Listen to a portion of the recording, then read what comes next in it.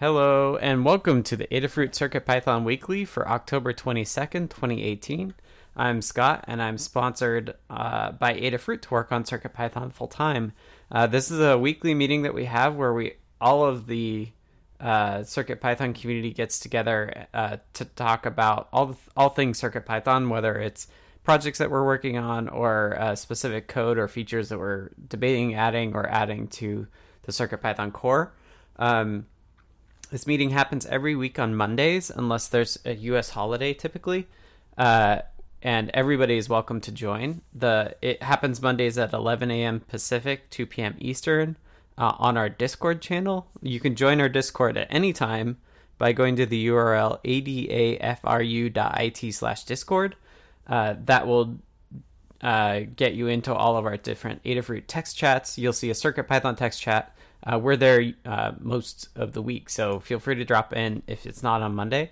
This meeting is structured in 4 parts. We'll start with a state of CircuitPython, which is kind of a statistics view of the health of the project, both the core of the project and the libraries of the project. And then we'll go on to Hug Reports, which we do as a round robin. Round robin idea is that I will start as an example, and then we'll go through everybody in the list of people in the voice chat on Discord right now. And if they're looking, we'll just skip over them. That's totally cool. People just want to listen in. If you're also text only, you can also just post your Hug Reports and your status updates on text, and I'll read them off in case people are listening just to the audio of this. We'll also do a round robin for status updates. So Hug Reports is a round robin where you say thanks to people for the work that they've been doing, and then status updates is what have you done in the last week and what do you plan on doing in the coming week. It's really nice for tips and tricks. So if you're working on something that somebody else has done related work on, you can coordinate and get some ideas from one another, which is good. And then lastly, we'll have an in the weeds section, which is a longer discussion section for anything that came up kind of during those previous sections, or just in general topics that people want to talk about that might be more specific or more detailed, that sort of thing. We do those last so that the kind of bulleted point stuff can happen first and people can listen to that at the start. We do record this meeting, so if you are in the CircuitPython text channel or the voice chat, beware you are being recorded.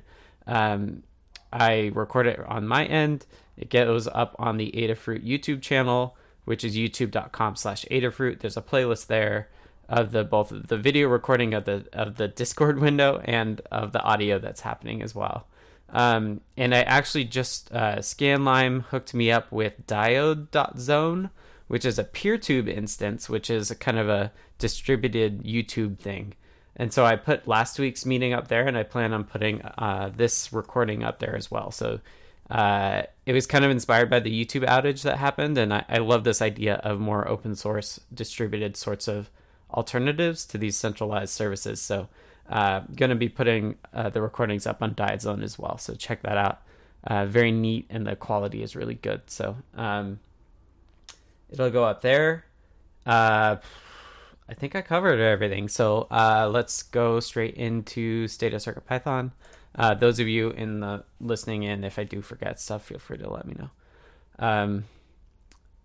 I should say, along with the recordings, we do notes, and those notes have time codes. So if you do want to skip around in this recording, you'll see time codes in there, so you can do that. So I'll take a time code and get into State of CircuitPython. So I'll cover the overall health and then also the core of it, and then hand it off to Kattni for libraries. So first and foremost, overall we had 24 pull requests merged from 13 different authors, which is just an awesome number. That number of authors keeps growing, and in fact here we had 7 reviewers as well. So that is a little bit higher than what we're used to as well, which is great. And I'll let Kattni and I point out individuals who are new to that. And then closed issues wise, we closed 11 issues. 5 people closed 11 issues, and 14 were opened by 11 people. So we're gaining some issues, but we have a lot of engagement from those 5 and 11 people. So that's really good. Core wise, we had 6 pull requests merged. I pulled these numbers like just an hour ago, so they're pretty fresh. Although GitHub was having issues, so they might be stale from their end. But at the core, we had 6 pull requests merged from 5 different authors. I wanted to shout out a couple, or 3 of the 5. Sag Attack and C47D and Sabas 1080 are all new contributors, or like have only contributed a few times. So thank you to them. And then the other 2 are myself and Dan. So we don't need the props. We do that pretty regularly. And then we have 11 open pull requests, which I think it was 13 when I looked earlier, but it might have changed. So that number changes a little bit. If you do want to see what those 11 open pull requests are, in case you want to start by doing reviews, you can go to the notes and we have a full list. Issues-wise, in the core, we had 6 closed issues by 2 people and 5 opened by 5 people. So we are one less issue than last time, for a total of 65 open issues. And again, there's a link to where you can see all those open issues. Pretty good.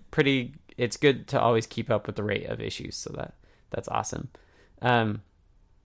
Downloads wise, we had Dan released 4.0 Alpha 2 last week, and I don't know exactly what day that was, but we had 110 downloads of that so far.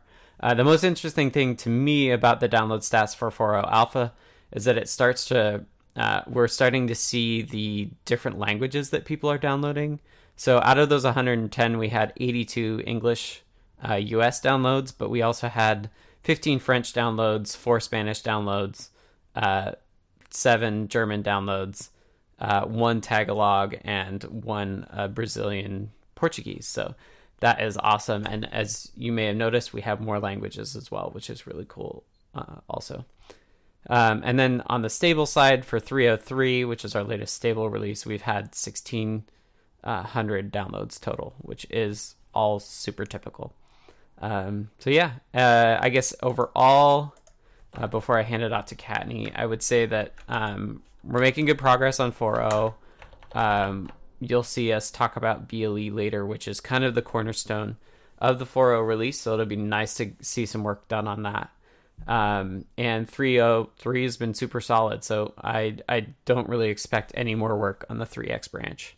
Just expect to see 4.0 get more stable and ship on some devices, because we have the display stuff in there, so we actually go kind of crazy sometimes and ship brand new code on devices because we want those extra features. So 4.0 is going really well, and I expect to see it to continue to grow.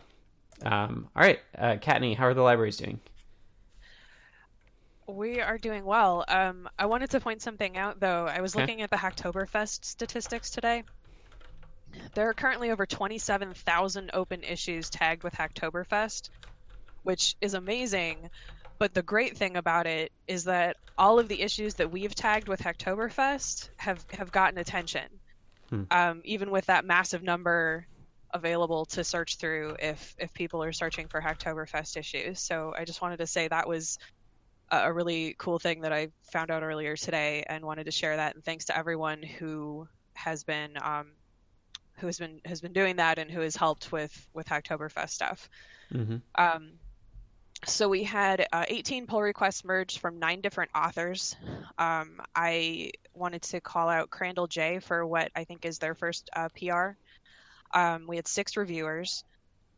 We currently have 10 open pull requests. I know a lot of them are getting some pretty serious attention, so we're definitely keeping up with that. I think there's a couple that are a little bit on hold, and I will probably point those out this week and see if anybody wants to take a look at those again and see what we can do. We had 5 issues closed by 4 people and 9 opened by 6 people, so we're definitely increasing issues. However, this is good because it means people are using our stuff and they're finding bugs. So we've got a lot of issues to work through. All of them are listed here. Definitely a good place to take a look. As well, there's the library tracking issue, which is linked later in the notes. So if you want sort of centralized place to go and find out all the information about what's going on with the libraries, you can check out that issue. It's on the CircuitPython repo. It has links. I need to update it later today, so it was updated last week.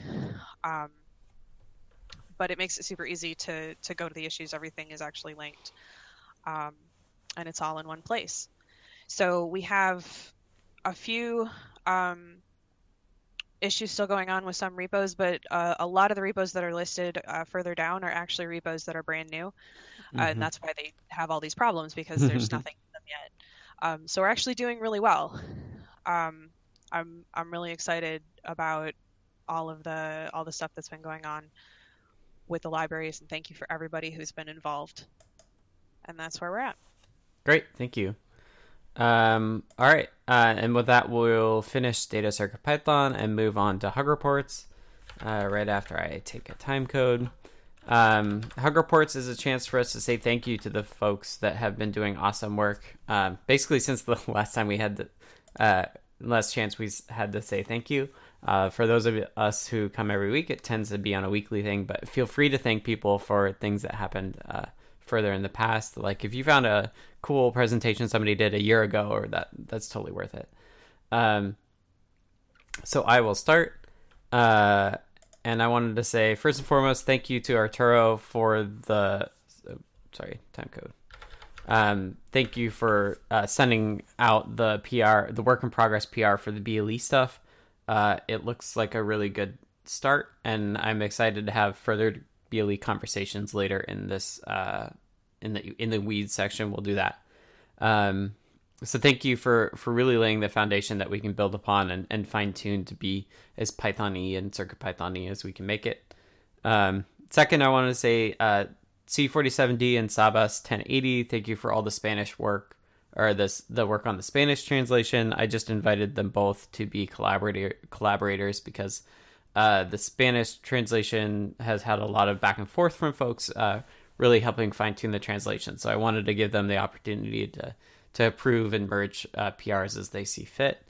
And then lastly, I wanted to just to give a shout out to clar.sh for their support for the Maker Diary NRF 52840 development board. It's just a PR now unless Dan merged it, but we'll get to that soon. And excited to support more and more third-party boards because we want to see CircuitPython and on as many different devices as we can. So thank you to clar.sh as well. Now Bravo Delta is lurking, so we'll go to Brennan. Thanks to Jerry for working on the DHT library and fiddling around with pull requests. And for all the library wrangling. I feel like this whole thing is sort of starting to really come together as an ecosystem, and that is pretty cool to see. Awesome. Yeah, you all deserve a lot of credit for building that ecosystem. It's awesome. Yeah, I'll get to Sedacious' stuff. I was going to do it in alphabetical order. So as if Sedacious was in the list. That's why I skipped it. Okay, Carter. Group hug this week, and then also a big one to Dan for dealing with Windows drivers on the Feathers. That's ongoing, and I think he's figured out some great stuff that's solving some things. So thanks for that.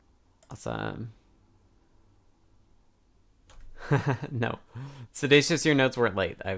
I'd skipped them because I wanted to do it in order. He can't hear me. I don't know why I'm saying that. Okay, Charles.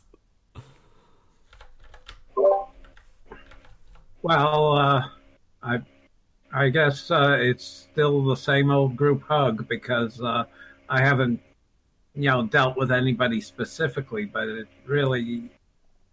it's really wonderful to see how this is developing because I find that every time I listen to one of these sessions, I find new things. So it's a group hug to everybody who is ever involved. Thank you. Awesome. Thanks, Charles. All right, Dan. Hi. So there are a lot of things you listed so many things, but I'll just repeat. I'll echo that. Thanks, Arturo. for the BLE work. That's going to be really helpful. And also thanks to Kattni for just organizing all this library work and plowing through all of it and keeping track of all of it. And it's really wonderful that we have somebody who's doing that and is paying attention to making sure that we handle outstanding issues. I think that's really important. Mm-hmm. Okay. Thanks, Dan. Deshipu. Okay, so thank you to Jerry and Hexstat for helping, for figuring out how to actually use the mini TFT wing with CircuitPython. That was awesome detectivistic job and a group hack. Awesome. Thanks to Shipu. Drew. Yeah, thanks to Lady Ada for reviewing some of the PRs that I put in for Blinka for BeagleBone support. Awesome. Okay, F. Morton is lurking, so we'll go. I think Jeff is. Jeff, do you have a mic? Jay Epler? Okay, I'll read it off. Jay Epler says, Hug reports to everyone reporting and working on issues. So, go ahead, Jerry. I'm trying to find my notes here. Big thanks to Brent for all his work on the LoRaWAN examples that he got out there for Arduino. It's been a big help in my trying to understand how this all works. And Brendan for his help with checking out the DHT updates that went in and testing the memory usage. And also, as Deshipu said, Hexstat for all his work on figuring out the Seesaw connections on the mini TFT wing. Nice to be able to access that now. Mm-hmm. And then also Cascade for his help in trying to just remember how to do the bitmap font stuff on the SSD 1306. Mm-hmm. That's now easy to do. Good. I'm glad. All right. Thanks, Jerry. Josh says, General Group Hug this week. It's amazing to see and hear about all of the amazing things people are doing with CircuitPython. It certainly is evolving quickly. Awesome. Thanks, Josh, and I'm glad you got to join in. Kattni. Yeah, so I have a list today. Mm-hmm. Thanks to Carter for all the patient support on Discord. There were people who brought stuff up over the weekend, and Carter took a lot of time to work with them. Also for fixing up the MPR 121 documentation, there were changes made to the code, and the documentation needed to be updated, and Carter took care of that, so thank you very much. Thanks to Sedacious for the ADXL34X driver pull request. Where I'm really excited to see that. It's being reviewed right now. To Summersoft for the AdaBot CLI updates. It's going to make updating my library tracker much simpler. I don't have to go in and actually change the files anymore. I can just run the command. And thanks for adding examples to the lib bundles and fixing it so it's 3x and 4x now. And also thank you ahead of time for updating the libraries page in the Welcome to CircuitPython guide to reflect the new lib bundle structure. Thanks to Brennan for continued support with the Raspberry Pi stuff. Thank you for always being there to wire up something ridiculous, which seemed like usually the case. Summersoft and Carter for work on Fram, and thanks to Sedacious and Summersoft for being a sounding board this weekend. I was working on a piece of code that I have been trying to figure out for days, and I figured it out after talking it out. So thank you very much for that. Yay. Awesome Hug report. All right, I'll read off. Clara.sh says, Hug report again to Tan Newt for putting up with my increasingly in the weeds questions and bug reports. Also a shout out to Arturo182 for reviewing my PR1286, which is awesome. SDW is lurking. Sedacious or Summersoft is usually text, so go ahead and put it in there, and then I'll read off Sedacious's here. Sedacious says, hug report to Kattni for proofreading a thing. Hug report to Deshipu for providing some code to kickstart the bitmap wrangling I'm doing. And lastly, shout out to K-Town for the pull request review. K-Town also goes by MicroBuilder in some circles. And then Summersoft says, Carter, Tanute, Kattni for continued review and discussion on FRAM. Kattni for catching a couple things I missed on Adabot changes and a group hug. Awesome.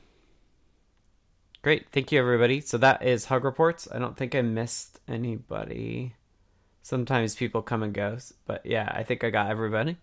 So now we'll move on to status updates. Status updates is a software. Hey, C47D just accepted collaborator. Oh, that's awesome. Sorry, I got distracted. Hug report or status updates is a very kind of software engineering thing where people who are kind of doing disparate work get together and just talk about what they're working on. So take a minute or two to talk about what you've done in the previous week up till now, and then what you plan on doing going forwards.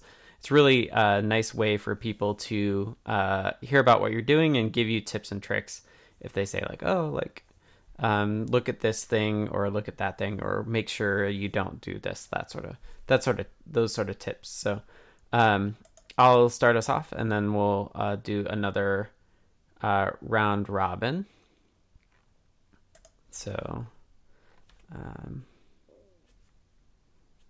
yeah, and I guess I forgot to say that, but Jerry did it, is that if you have topics for In the Weeds, please post those in the text chat and we'll collect those in the notes and then go back to those in the section after this one. Okay, so status updates for me.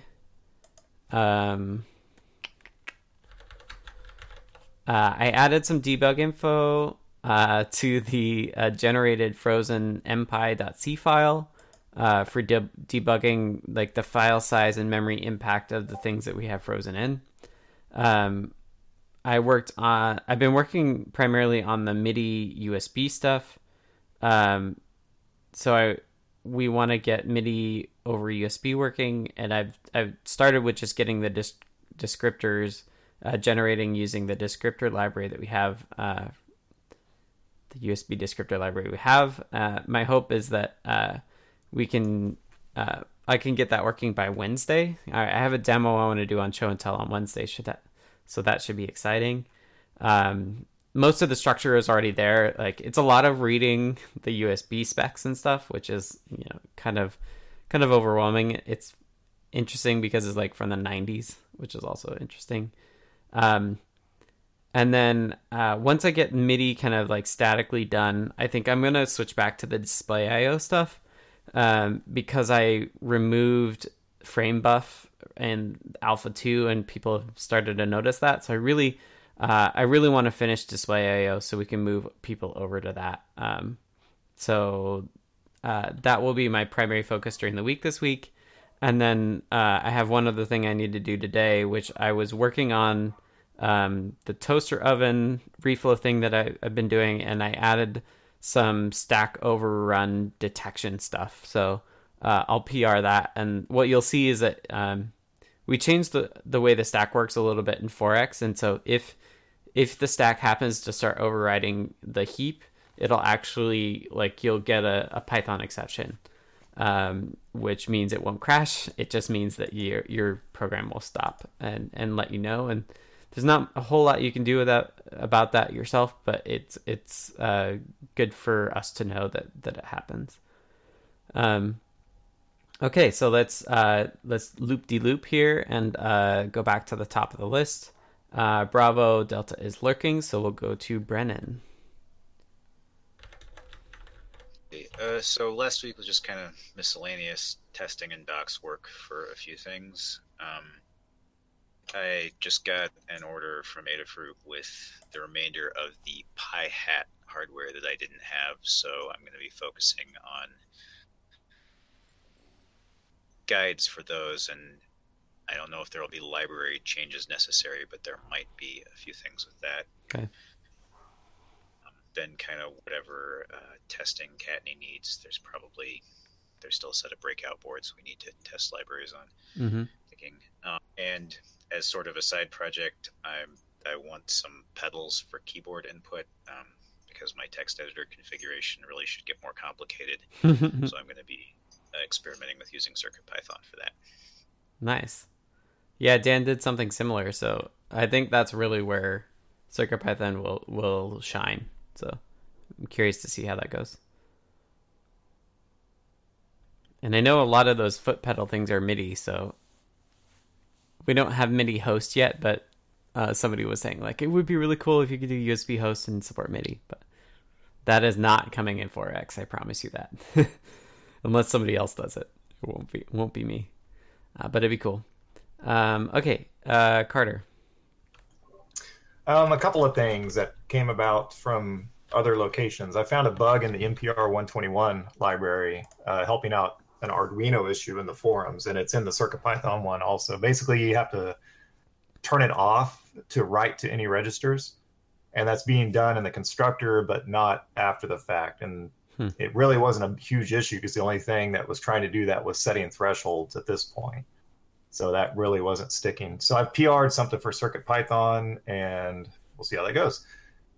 And then another one, I'm not sure if it's an issue, more of a discussion point. I did submit an issue to the NeoPixel library. It looks like we're silently just letting tuples that don't match the RGB width.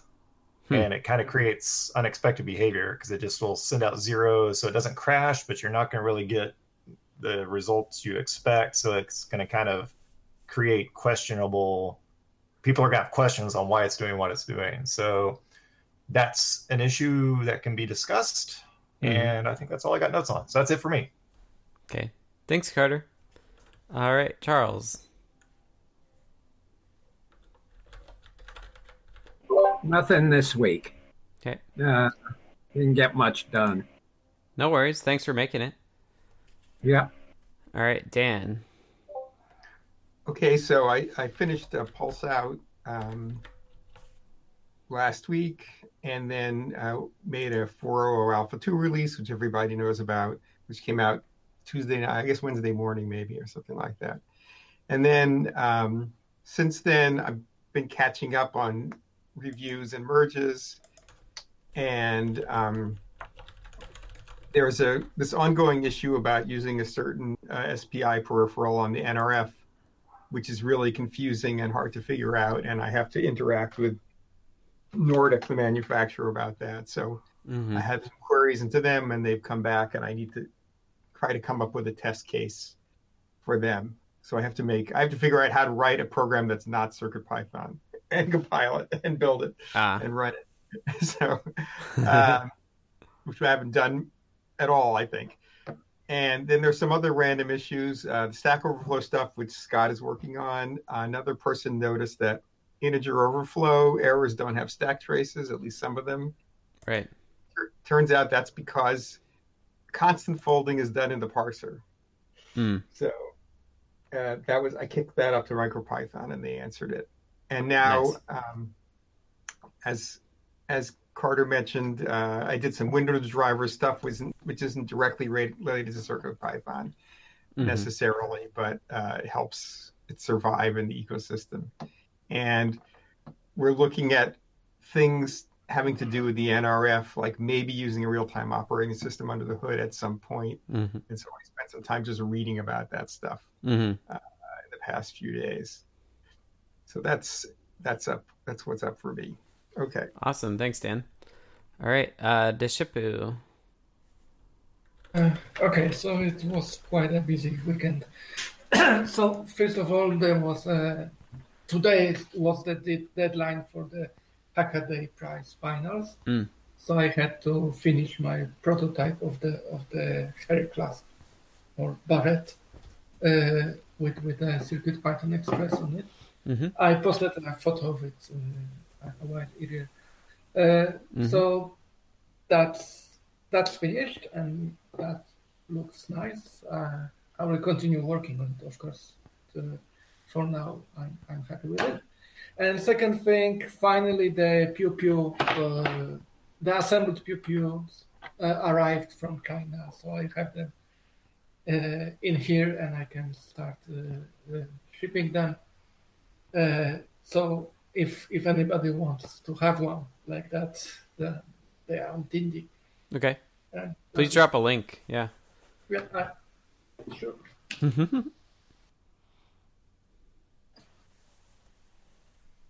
All right.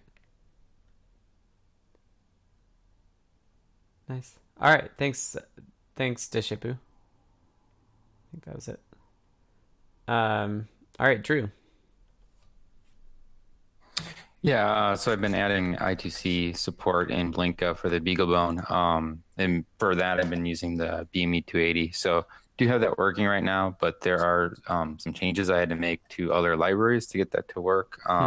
Most notably, one of the issues is that the Adafruit CircuitPython bus device library, it does a zero length write to check to see if an address is there. And on the BeagleBone, that causes a write error when it tries to write to the I2C device. It gets a write error back. So it must be due to some difference in the driver for the I2C bus master between the Pi and the BeagleBone. So need to look at that more. So there's like preliminary support there, but it requires workarounds that are not like the final solution. Awesome. Glad to hear you're making progress. Thanks. All right. F. Morton is lurking, so we'll go to Jeff Epler. J. Epler. I think you're text only. And nothing. All right, go ahead, Jerry.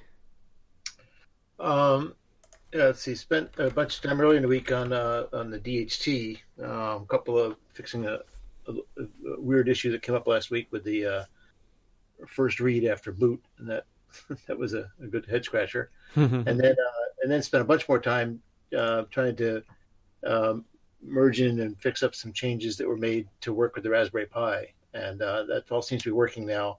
So that PR is in, just waiting for review, and then he spent a bunch of time again getting refamiliarized with the bitmap fonts and graphics and stuff like that because of the disappearance of frame buff. So just trying to remember how to use that and play with it a little bit more. And there's this new graphics library that somebody posted to the forum that I've been playing with a bunch on the. It works pretty nicely. Nice. On the TFT, the ILI 9431, whatever it is, TFTs. I just tried it on the mini TFT, but there's some work to be done on that. It doesn't quite work right. And then spent the rest a lot more time on the LoRaWAN stuff and having a lot of fun. There's some new examples that Brent put out to use it with Arduino. And there's this thing called Tiny LoRaWAN, which is a really, really small, simple case.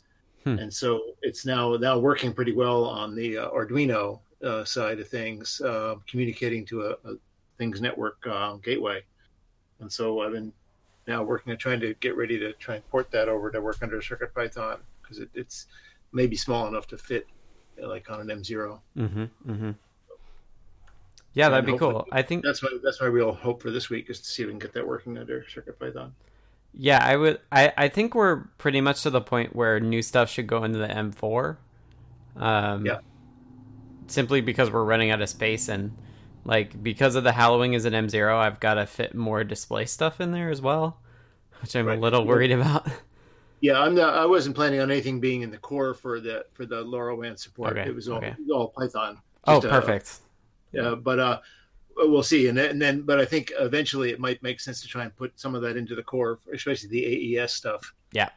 The core for the M4. So yeah, but totally. I thought I'd just try and get it working under Python first as a simple case. Yeah, that makes total sense. Thanks for all the work that you do on testing all that stuff, Jerry, as always. Oh, it's been great fun. This radio stuff's really cool. Yeah, I'm personally excited to get into it, but I just I have other stuff to do first. But I'm glad you're working ahead of me, and I saw that display, the graphics library on the forums go by as well, and my hope is that we can port that to the new display stuff, because I think it's higher level than where the display IO or frame buff stuff is. So yeah, I think so. That'll be fun to try and work on. He's done a lot of work on that. Awesome. Pretty good. Yeah, that's my hope, is that work won't go to waste for sure. All right, before we go to Josh, you can type in, but then I'm going to read off F. Morton as well. Who is lurking but had a status update. So I'll just take a time code. Says, I am lurking but want to let you know I submitted a PR to the Mu editor to add a run button and copy live files to CircuitPy if the files are not already stored on CircuitPy. Works great with source code management. We are actively using this with kids at our makerspace. The PR is github.com/mu editor/mu/pull485 if people want to take a look at that. I'll do Josh, read off Josh here. Josh says, this week I've been working on upgrading EduBlocks to use the new Scratch Blocks style, which is more optimized for touch. In parens, blocks are larger with a bigger touch point, which will hopefully help with when we get Bluetooth working. Includes nice fields like sliders and workspace comments like sticky notes, too, for a better experience. The public beta will be released this week. Awesome. And if you're not looking at the recording of the video, check it out. There's a slideshow, a screenshot of the new EduBlocks look. So check that out as well. Okay, Kattni. Hey. So, updated a couple guides. The MCP23XX is updated. There's an older guide that was deprecated. The NeoPixel Uber guide has been updated. The updates to the MPR 121 documentation are completed. Carter took care of that for me. I added the newest libraries to PyPI. I think the only one that was recent was the MAX 31856. Mm-hmm. Obviously, that's a permanently ongoing thing because every time we add libraries, we put on PyPI. Mm-hmm. Fixed a bunch of repo level issues identified by AdaBot. You should notice that the issues list is a little shorter today than it was last week. Yay. Took care of a bunch of stuff with that. And I posted the CircuitPython library tracking issue in the notes. For this week, just added brand new fix a slideshow library bug. So I'll take a look at that as soon as we're done here. I need to update the NeoPixel Raspberry Pi guide. It's a super popular guide that hasn't been updated in a very long time. And so where normally we've just been updating the sensor or hardware guides themselves with the Python and CircuitPython usage, because this is such a popular guide, we want to update it as well. So I'm going to work with Brennan to do that. I need to finish the MCP3XXX guide, which I have started, but that needs to be finished. Next up is Character LCD. Then after that, finish the Matrix keypad guide that was started before I was gone for a month. And I need to update the CircuitPython library tracking issue today with the newest information so we can keep track of what's going on there. Awesome. Thank you, Kattni. So next up we have Clar.sh, who already typed it in earlier, so I'll just read that out after I take a time code. They say, what's new? I finished a huge refactor of the KMK keyboard firmware project. I can now max out my personal typing speed around 100 words per minute rather than it getting tripped up at 50 words per minute or so, with a rolling eyes emoji. And added a bunch of neat, more advanced functionality to it. Found and reported a possible deadlock and sometimes soft brick in CircuitPython, which is issue 1283. I finished my pinout/port in quotes of CircuitPython to Maker Diaries NRF 52840 MDK board, submitted as PR 1286. This week going to finish PR 1274, which is the gzip zlib stuff. Hopefully really make a repro scenario for 1283, which I think is nested imports errors, and then even more, hopefully add zip module support once 1274 goes through. Perfect. Thank you for confirming that. All right. Let's see. K-Town, do you have status updates and hug reports? I know you jumped in late. Nothing specific to add. I can jump in to the conversation later on the maybe the BLE API. Okay, yeah, totally. We'll do that as the first in the weeds thing, or maybe we'll do it later. There might be some short stuff. Before we get to Summersoft, I just wanted to, and I think Sedacious probably has notes as well. Go back and just look. Lady Ada did jump in a little bit earlier with a leak, which is also kind of her status update. So if you're not looking at the recording, you should take a look. There's a leak here. It's a new kind of gaming badge sort of thing that she prototyped over the weekend. It's kind of like a Halloween, but less skull shaped. But the contents of what's on the PCB is more like what you would see on the Halloween. So if you want to see a screenshot from Eagle of that, check that out. That's from Lady Ada. Okay, and then lastly, I have two more to read off. First, I have Sedacious. Again, take a time code. Who says, working some bitmap wrangling for the board I'm working on. I'll probably use Esprite to whip up some simple animations and work on some code to drive them. Another board is at the fab that should make doing DIY CircuitPython boards even easier. Says, I haven't forgotten about my DIY CircuitPython board tutorial, but I'm pretty busy and my OS upgrade hit the notes file I was doing all my writing in as a SQLite file, so I'll have to write something to pull those out. Oops. Yeah, OS upgrades can screw you. I was surprised by the Windows one where it's like, it's deleting files. That's never good. Okay. 4213. Last but not least, we have Summersoft, who says, for the FPRAM library, I2C is almost done, I hope, with a winky emoji. Says, CircuitPython build tools, fix the README, placement in the zip file. AdaBot, initial command line args for log output and error depth PR'd. Awaiting confirmation on disable prompt issue will work. This week, update welcome to CircuitPython Learn Guide with new library bundle info, including the new examples and the versions placement. AdaBot / Travis cron research discussion, and time to refocus on frequency in. Awesome. Thank you, as always, Summersoft, for all of that. Okay, that is... Scott, did you have something? I think you just unmuted. Nope. Okay. That is status updates. Thank you, everybody. All right, Scott is... All right, Cascade joined too. I think this might be a record for a number of people. It's awesome. Cascade, you'll have to go back and listen. You got a hug report earlier, I believe. Okay, and Scott just switched. Okay, let me take a time code and we'll go into the weeds. So the in the weeds section is a discussion section for wow, I was reading the things and lost my train of thought. It's a discussion section for any topics that came up earlier when we're trying to do the round robin. It's also in general just like what are things that we want to talk about. So we have a big agenda item right now, which is has to do with BLE, and that's K-Town has hopped in just to talk about that.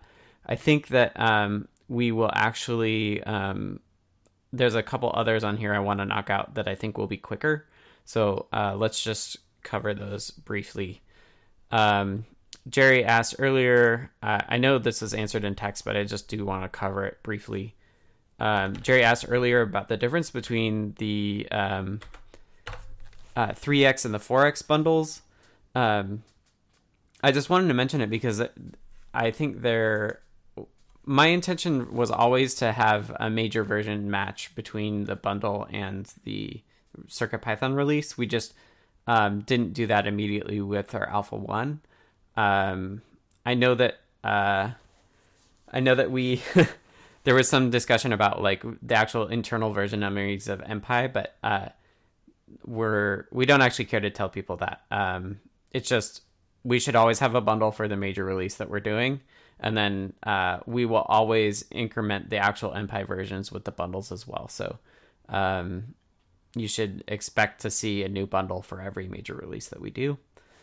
So that's all I wanted to say on that. Does anybody have anything else on that?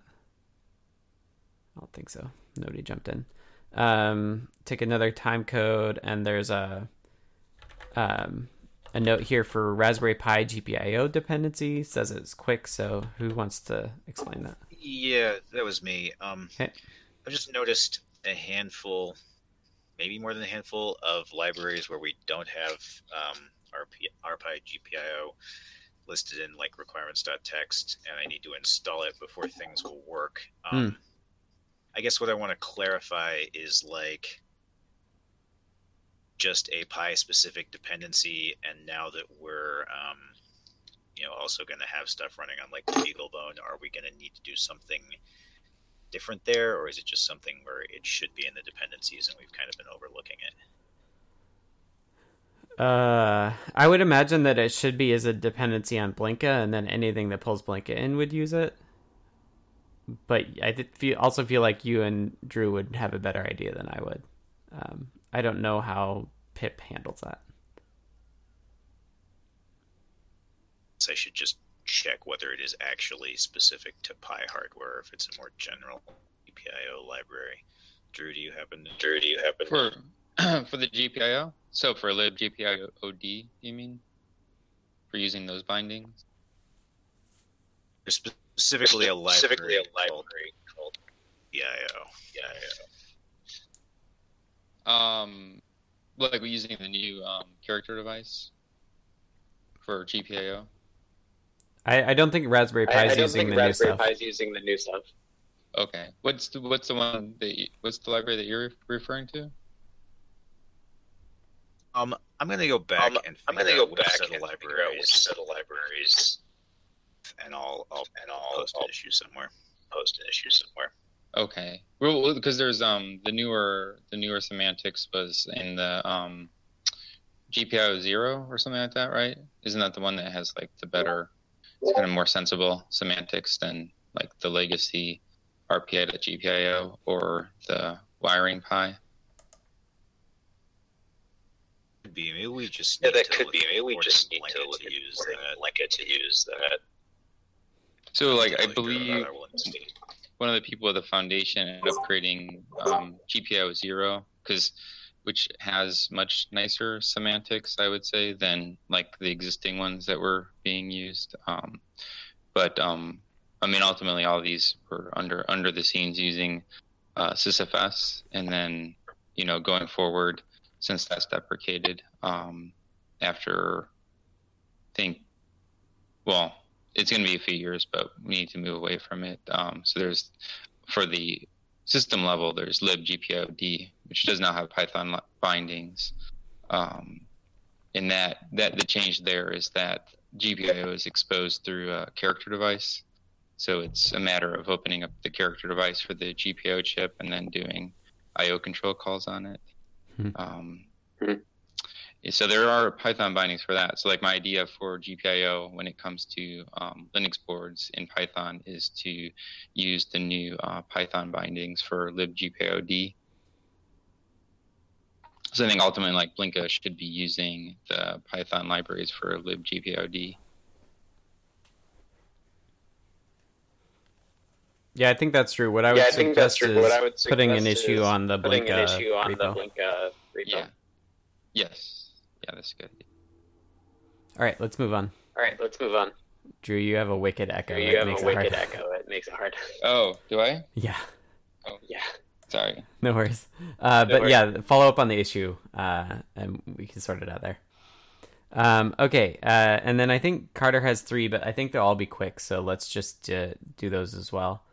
49, 43. Go ahead, Are Carter. you sure? Like I said, I'm fine with you punting and going to the BLE stuff, which I think is definitely way more important. Well, your stuff is usually quick, so let's just run through them. Okay. So the first one, library file folder layouts. So, we've got sensors that can be I2C or SPI. Mm-hmm. And we've got several of these, and we've written drivers for them. And then the basic idea is you create like a base class, and then you create an I2C and a SPI versions that derive from it.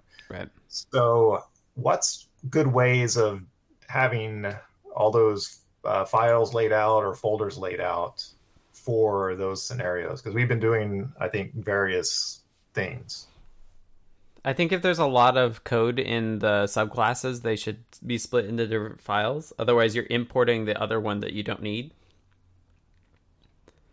But I would have them all at the same level. Yeah, so I would say the first option if there's not a lot of code in the I2C and the SPI stuff, but then the second option if there is a lot of code that people won't want to include. Okay, so it depends on code size. So yeah, I would say that. And I kind of agree with that because option 1 is much easier to use. Right. And then option 2 requires a little bit more syntax in the import food. And I guess you can always refactor the first one into the second one, which is kind of what I've done with some things. Yeah. If the libraries ever grow. Yeah. Which you would imagine they should grow in the sensor pie instead of the other stuff, but you never know. Right.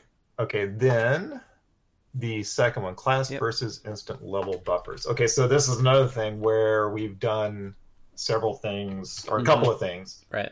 And it has to do with this little buffer we create that's like 2 or 6 long byte array buffer for using for back and forth communications and stuff. Right. So let's see. I would do instance level, even though I know there's some class stuff. And the reason is that if it's class related, like any sort of multi-threading stuff will cause an issue potentially. So I would probably just move it over to instance level, and do it in the constructor, or just do it once. Okay, so the answer is don't worry about trying to save, a couple of copies of a 6-byte array. Just make it be in the instance. Right. Yeah, I think it's a bit of an over optimization with the risk, running the risk of having the multi-threading stuff cause issues. Right. Okay, cool. I agree with that.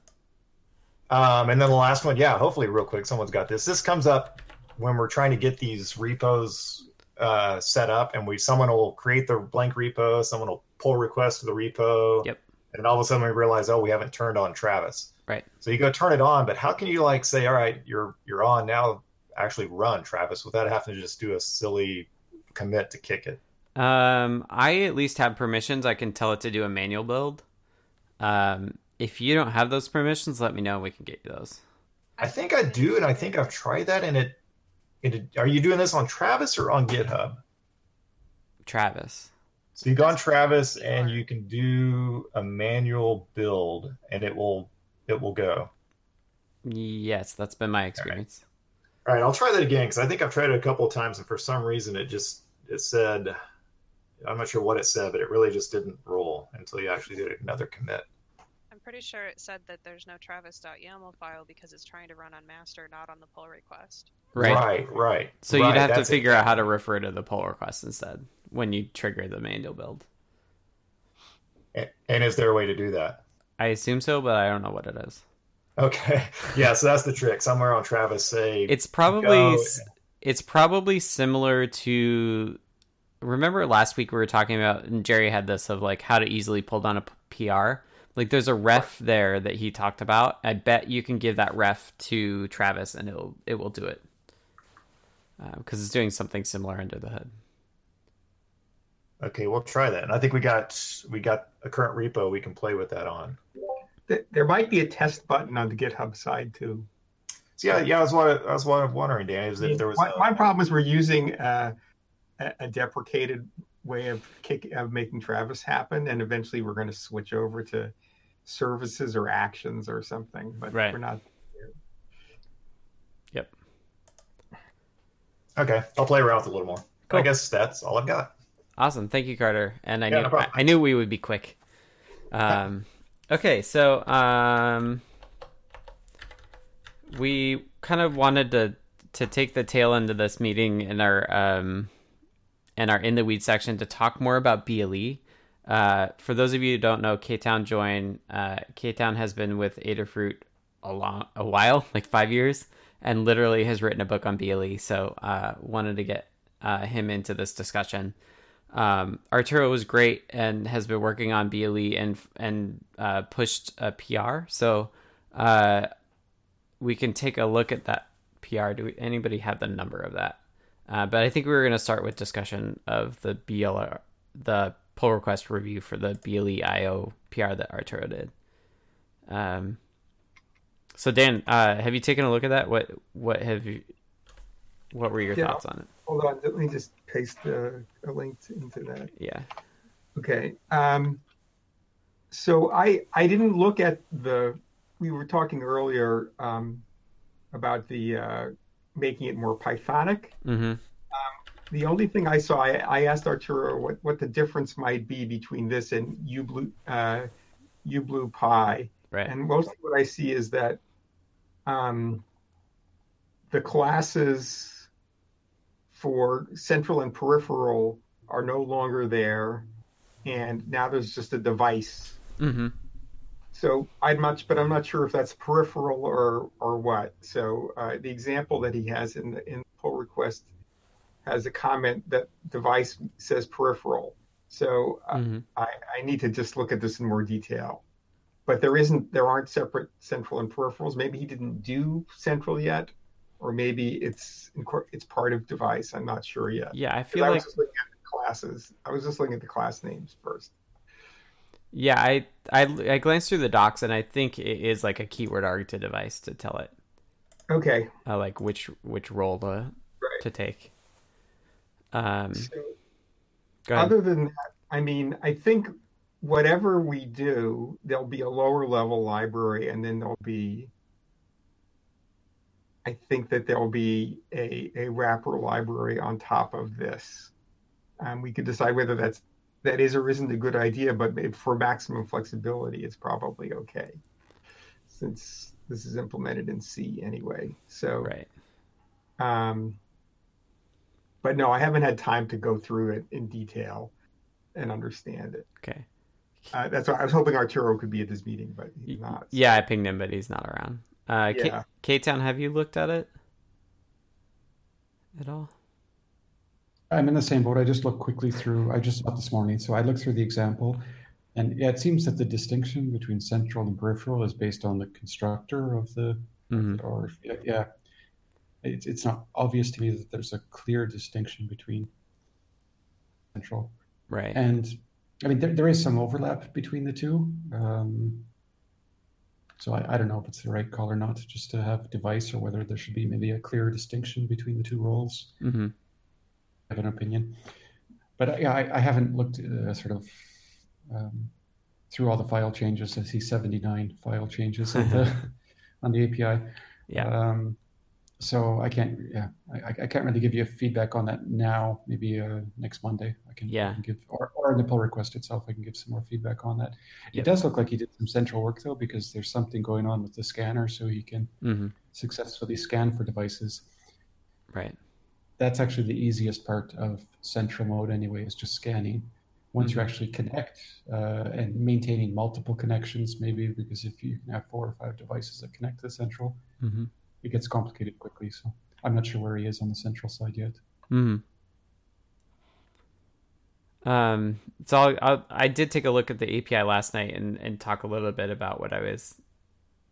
So I brainstormed the BLE API before, and I think my issue with the API is it feels very C-like, because it's constructing an object and call a function to add it to another object, whereas Python has this really cool ability of just declaring the structure of something, and the benefit of that is that you can give names to things.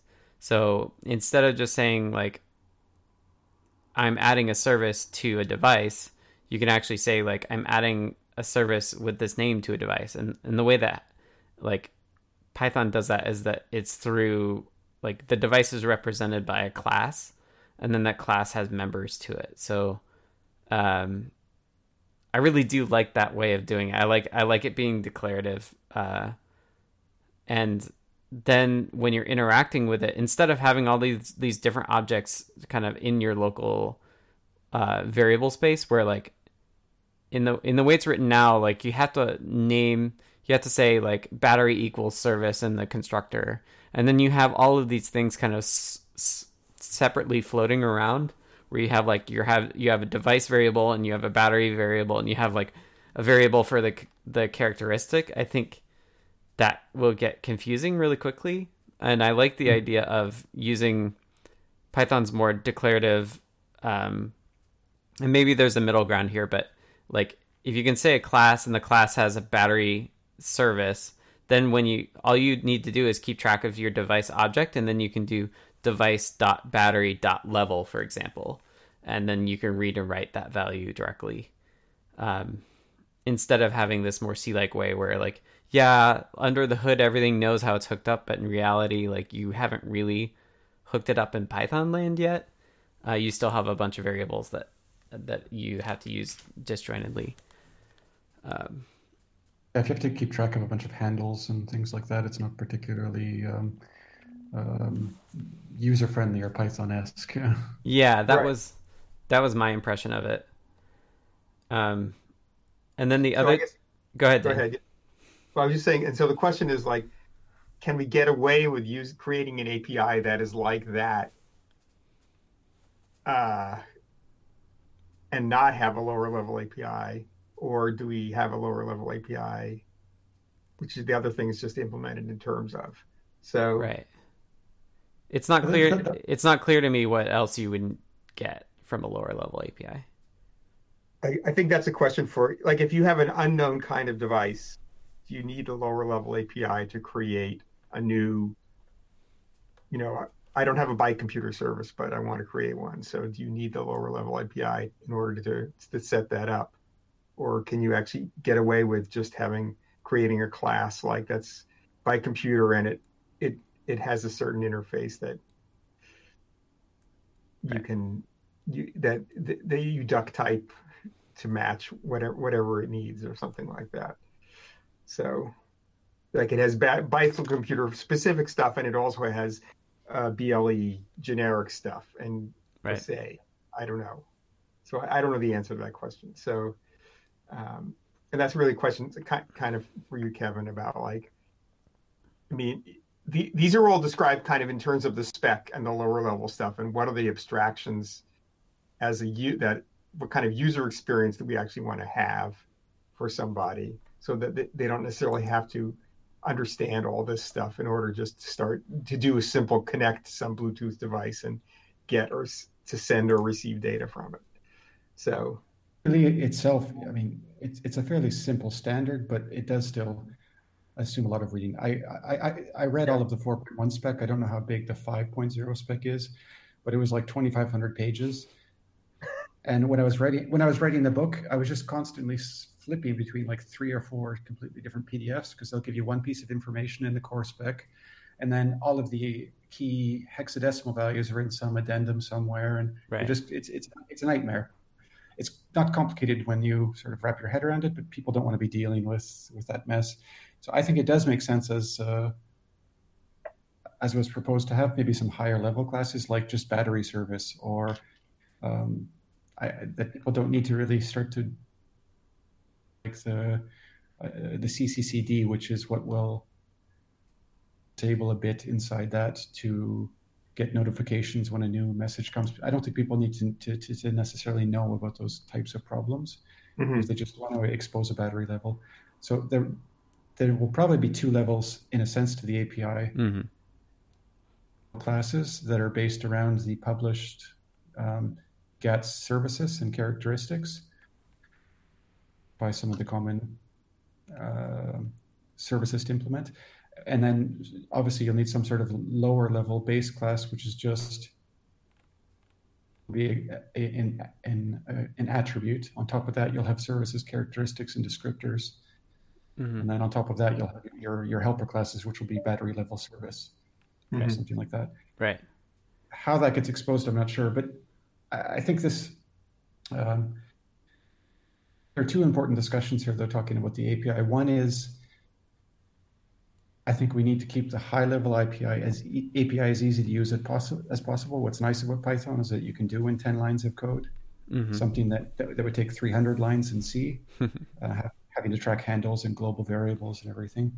So having those high-level classes makes a lot of sense. But an interesting discussion is BLE API depends directly today on the Nordic soft device. Mm-hmm. And when you were mentioning sort of two levels of APIs, Dan, that's maybe I didn't understand, but that's the thing I was thinking about is today we have a Python API that will call directly the soft device.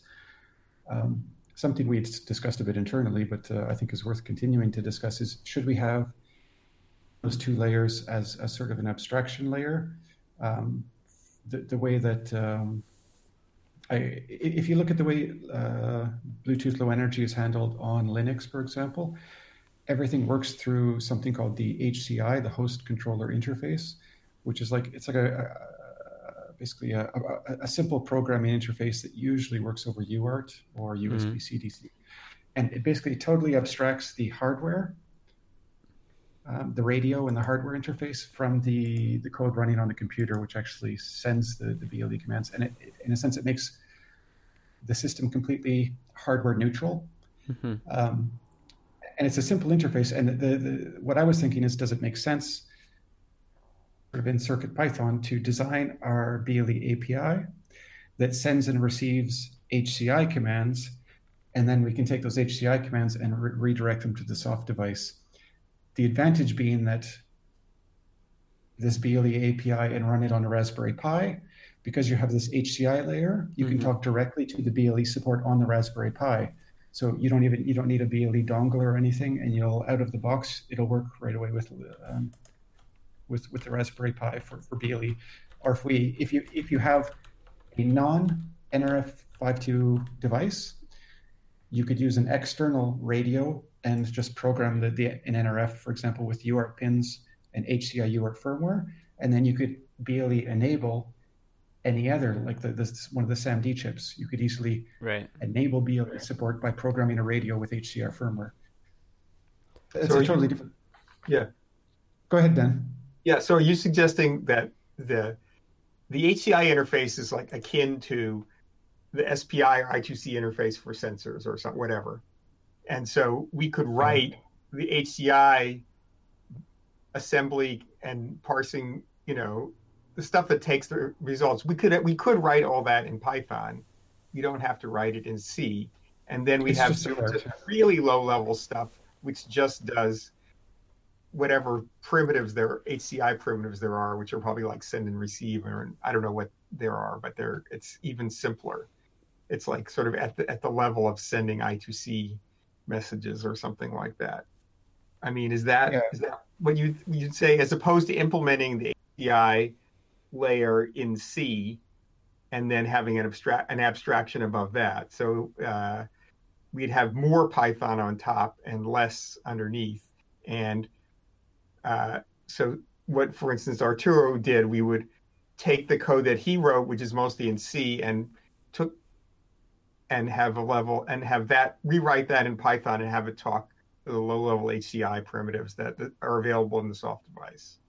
So, and then you would need to, what we would have to do is change the sort of have also some C code that exposes the HCI interface, but that would actually be probably less code than we're doing today. And this Nordic soft device does have an HCI interface built into it. So does every Zephyr, Minute. They all expose HCI already, so it's actually probably less work in a sense to couple these. It's sorry, you were going to say something, Scott? Well, I think that's very intriguing, and I think if only we just have to make sure that we can get the performance we need out of the Python layer. It's going to be a thin layer. It's just a UART sort of interface with about 30 commands. I don't know how many off the top of my head, but it's a limited number of commands and parameters. I don't think there's a lot of overhead, additional overhead moving through HCI compared to some of the benefits you might get. Well, I think it is an additional layer. The question to me is like, is it a C layer or is it a Python layer, right? Like, do we make this HCI layer something that is underneath whatever our Python exposes, or is that what we actually expose into Python? So I think Kevin is saying expose HCI just like we have SPI and I2C exposed. So it would be Python directly. Yeah, so you'd say like, because this HCI, it's a buffer, it's a binary protocol. So it's like like a QSPI interface or something like that is a binary. So we could assemble those packets, the message packets, and assemble and parse the message packets in Python. Yeah. With pack and unpack or whatever. The only question is, how do we expose the HCI interface on the soft device side in the case of the Nordic chips? Whether that has to be a library or something, I don't have the answer. That would be a built-in module.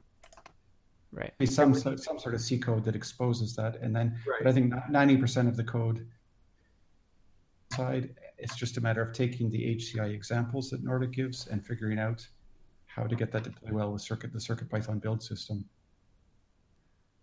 Right, kind of like the way HID is implemented now, where you just it's just a general report mechanism, send and receive report mechanism. In fact, right now we only have send, but right. And so all the decision about the kind of device is done.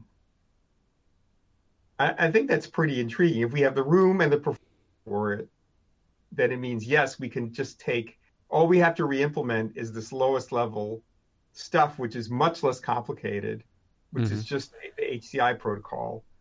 And then the way you port it is just to re-implement that. And in fact, if you have multiple external devices, they all just work that have HCI, I guess, does the 51822 have HCI, for instance, or something like that? Like these like the advantage is you can take the really cheap older BLE chips like the NRF51 devices that are under $2 now, and you can use one of those to enable BLE on anything. In this case, so the BLE API does become genuinely, and it's not just tied to the Nordic soft device and its limitations or not.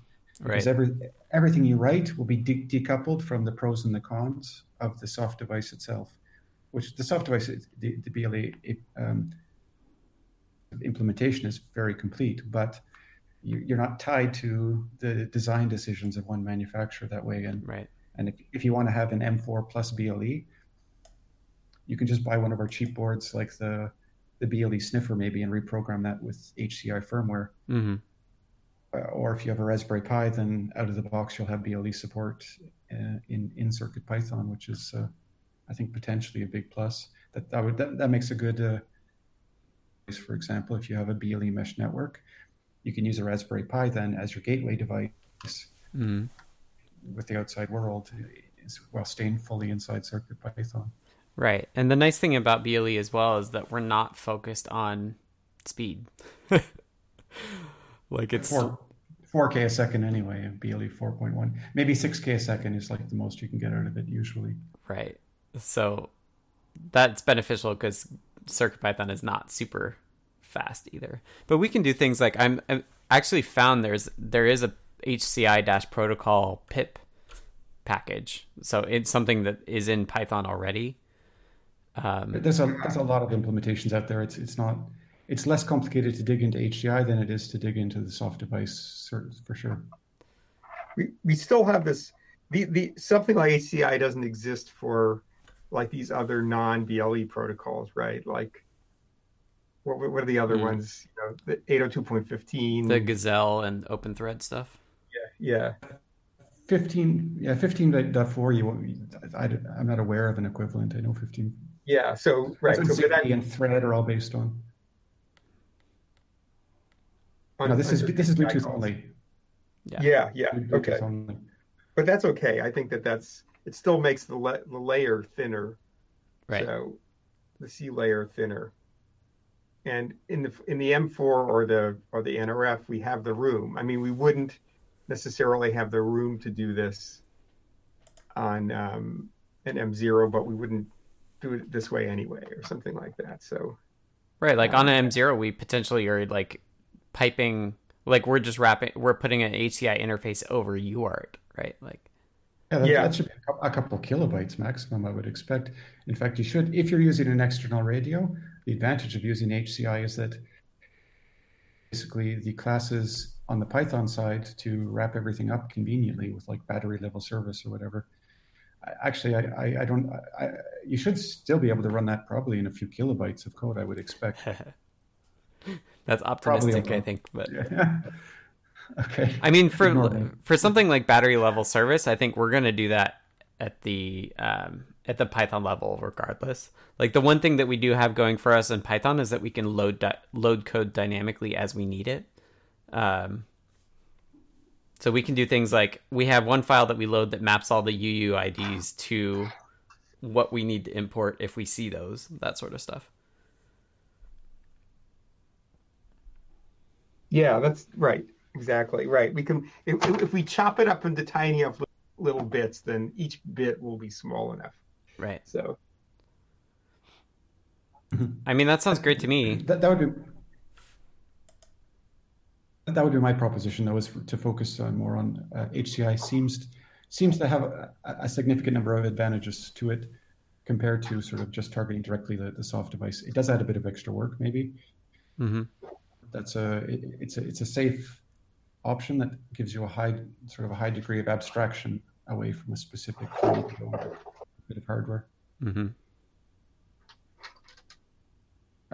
On the other hand, we aren't really resource constrained on some of the newer NRF52 devices, but it is still nice to have the option to BLE enable non-NRF52 devices by going the HCI route. Yeah, I mean, it sounds like the right layer to me, because it's a standard API across more than just the soft device. And like the nice thing about it is like we can always make C versions of Python stuff that we write if we do need more speed. Like, yeah, if we need, like, I'm looking at the HCI protocol pip package thing, and like they have a HCI packet.parse, like that sort of stuff that we're doing it constantly. Like we can come up with ways of making that faster if we need to. So yeah, all right, well, go ahead. Yeah, I was gonna say, to wrap up, that means that we're not doing the PR that Arturo did. Can I make a suggestion? Yeah, Jerry, please. And that I wonder if we want to open a new issue or something like that to sort of start tracking this development. I think this sounds great, and would love to try and help too. So, but certainly a lot of reading to do, a lot of learning, and there are probably a lot of links and a lot of places people have information. Yep. So I wonder if it'd be worth creating a new link, a new issue, or I don't know where you'd want to put it, but where this can evolve. Yeah, I can. Yeah, I can do that, and I can create the skeleton of that, or start it. I think it'd be really great. I really like this whole idea of this HCI interface. I think it'd be really a nice way to do things. Yeah, I think we can still reuse a lot of the design work that Arturo did. It's just a matter of changing the bindings to at the low level, but the higher level work. Right. There's still a lot that can be recycled there. Maybe making that he's done some work now that we might or might not use, but I guess that's. I think we never made any promises about it, so I think he'll be happy that it's just off his plate. Okay. Yeah, so I think the HCI level is the right. Like if we do an HCI layer between C soft device on the Nordic on the NRF52 into Python, and then whatever abstractions we need on top of that to be able to do the BLE stuff we can add. And then that means that we can also implement other HCI transports like SPI or UART in Python purely, and then be able to place the Bluetooth stuff on top of it. And then sorry, go ahead. No, the benefit is it's transport agnostic in a sense, as long as it's binary. Right. So you do whatever you want. Yep, totally.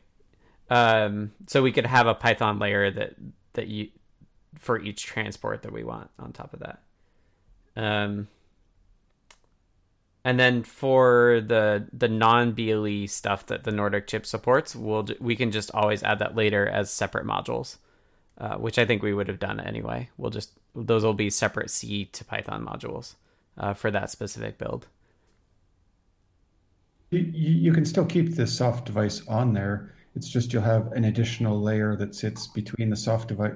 So you'll have the soft device and then an HCI module that sits on top of it, but you can continue to use the existing soft device for access to other peripherals. Yeah. Right. Just a matter of putting something sort of a layer between those two. Yep. Yeah. CircuitPython. Yeah. Yeah. So shared bindings will be Python bindings into HCI with common HAL C functions behind it that match the HCI interface. And then those will be implemented by calling the soft device in the NRF port specifically. So the shared binding stuff will be HCI only. Which would be cool. There's a lot of advantages to be gained from going down that road, but there's obviously. Yeah, I mean, I'm on board with it. It's all. When I was at Google, it was emphasized to me that it's always good to reuse an existing API than making up your own. So, and it's been around forever, so it's really well understood and well documented, and there's lots of it. So you're not just relying on one vendor's development team. Right. It's a very. I mean, I wish we had stuff like that for TCP/IP or something. There's no ACI equivalent. Yeah, this actually comes back to a different discussion. I don't know if this is the right time or place, but we were talking about RTOS or not RTOS context of BLE, but I think there is an interesting discussion to be had. If we looked at some of the RTOSs that are out there today, it's the two big ones for me in the open source space are Zephyr and Minute.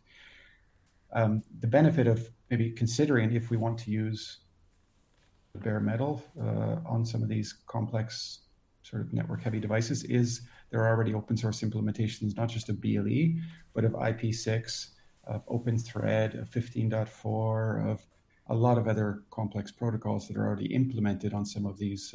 Right. So if we're going to invest time into BLE, for me, it's a valid question to consider: is the soft device approach, or is it worth considering migrating away from the Nordic soft device and looking at an alternative like Zephyr or Minute or something else source, and then running CircuitPython as like a thread there, where you'll also get multi-threading support. Right. That's I don't think that's something for the upcoming release, obviously. Yeah. But maybe just a discussion to have in the back of your mind. Right. I think that's that's exactly what I would say is like, I think the HCI level, doing that now means that we're not cornering ourselves into the soft device with the work that we want to do imminently. But I think that for switching to the actual RTOS, I think there's work around bootloader and general like higher level stuff, like how does it run and all of that would need to be worked on that we just don't want to do for 4X. So I think the HCI stuff is the perfect level of like, we're not cornering ourselves, but we're not going to do it immediately. But when we do want to do it, we'll be able to switch over pretty easily. Is HCI actually used in Zephyr and Minute to talk to the potentially? Right. They talk directly to the radio. They both implement totally a full direct Bluetooth Low Energy stack that talks to the PHY, but they both have full HCI and examples that you can easily compile and expose it over UART or USB CDC or whatever. So they both have HCI built in out of the box. To talk to the radio though, because they've implemented their own radio drivers. Mm-hmm. Right. So the only downside of HCI is that even though we're all kind of in the same CLAN, we end up having to do packing and unpacking across that boundary, right? Yeah, but the overhead will be minimal. It's just there is a small bottleneck there, right? But honestly, there's also a bottleneck talking to the soft device, and there's trade-offs in that architecture, right? Where you lose control of your interrupt handling, and you can't do anything real time anymore, right? So there's trade-offs in either case. But the HCI, the bottleneck should be fairly limited. Right. Yeah, I guess I forget I'm in C-land where you can just like offset into your structures just fine. So on something like the NRF 5240 or the M4 chips, I can't imagine this. You'll see much of a performance hit. Packing and unpacking bytes relative to the throughput you're going to get with BLE anyway. It's not like you're sending PDFs back and forth or something. Right. Yeah, you're moving that stuff onto the stack or something anyway, so it gets moved one way or the other, I guess. How does the doing it at the HCI level impact our ability to share the BLE stuff with user code? So like one thing I want to do is to be able to like will show up by default as a device that has a particular service that allows you to like update like a file or something, right? If you're editing from a phone. So I'm not sure I follow what you're... Suppose we want to be a peripheral. CircuitPython also wants to be a peripheral that looks like a file system or something like that. Right. So that people can have an app on a phone that lets them edit their Python code. Right. But we can manage locking and stuff in coordination with the user HCI stuff. So basically, like there's going to be two sources for HCI commands. There's going to be the internal C CircuitPython code, and then there's also going to be like whatever the user's USB code or user's user code is doing, the user's Python code is doing. Okay. Yeah. Sorry. I guess I follow. So yeah, I mean that becomes just a programming issue. How do you merge the underneath the surface? Everything with BLE is based on just an attribute table. So it's just records in the table. Mm-hmm. So what you will probably have to do is, if you want to add something, you'll need to say stop advertising, mm-hmm. update the attribute table with the new records, and then start advertising again. Yeah. You can't do that to merge. So it just means you'll have to have internally some sort of attribute list that can be. But that's just a programming problem. There's no reason you can't do that. Right. To update things on the fly, where you have like a base basically a base subset of services. Mm-hmm. Maybe you want to expose some DFU service and maybe BLE UART. Right. You can add something on top of that, but there's this sort of minimum contract of. Yep. It's always there. So there's no reason you can't do that with HCI. No. Cool. Yeah, we'll just have to have mechanics around it to make sure that we don't clobber and stuff. It's just a resource management issue, really. Right? Yeah, and it's a similar one to what we have with USB. It's a similar problem. The organization of BLE is actually quite similar to USB beneath the surface. Yeah, I'm not surprised by that. Not at all. I've been doing MIDI stuff, and I looked at the BLE MIDI stuff, and it's just like, oh, just a matter of how you get the packets across. Yeah, I did notice the resemblances to USB when I was reading through the spec. Yeah, totally. All right. Well, I think, is there anything else we want to talk about for BLE, or I think we've got a plan? I've got nothing else to throw in. It's a shame Arturo couldn't give his 2 cents worth.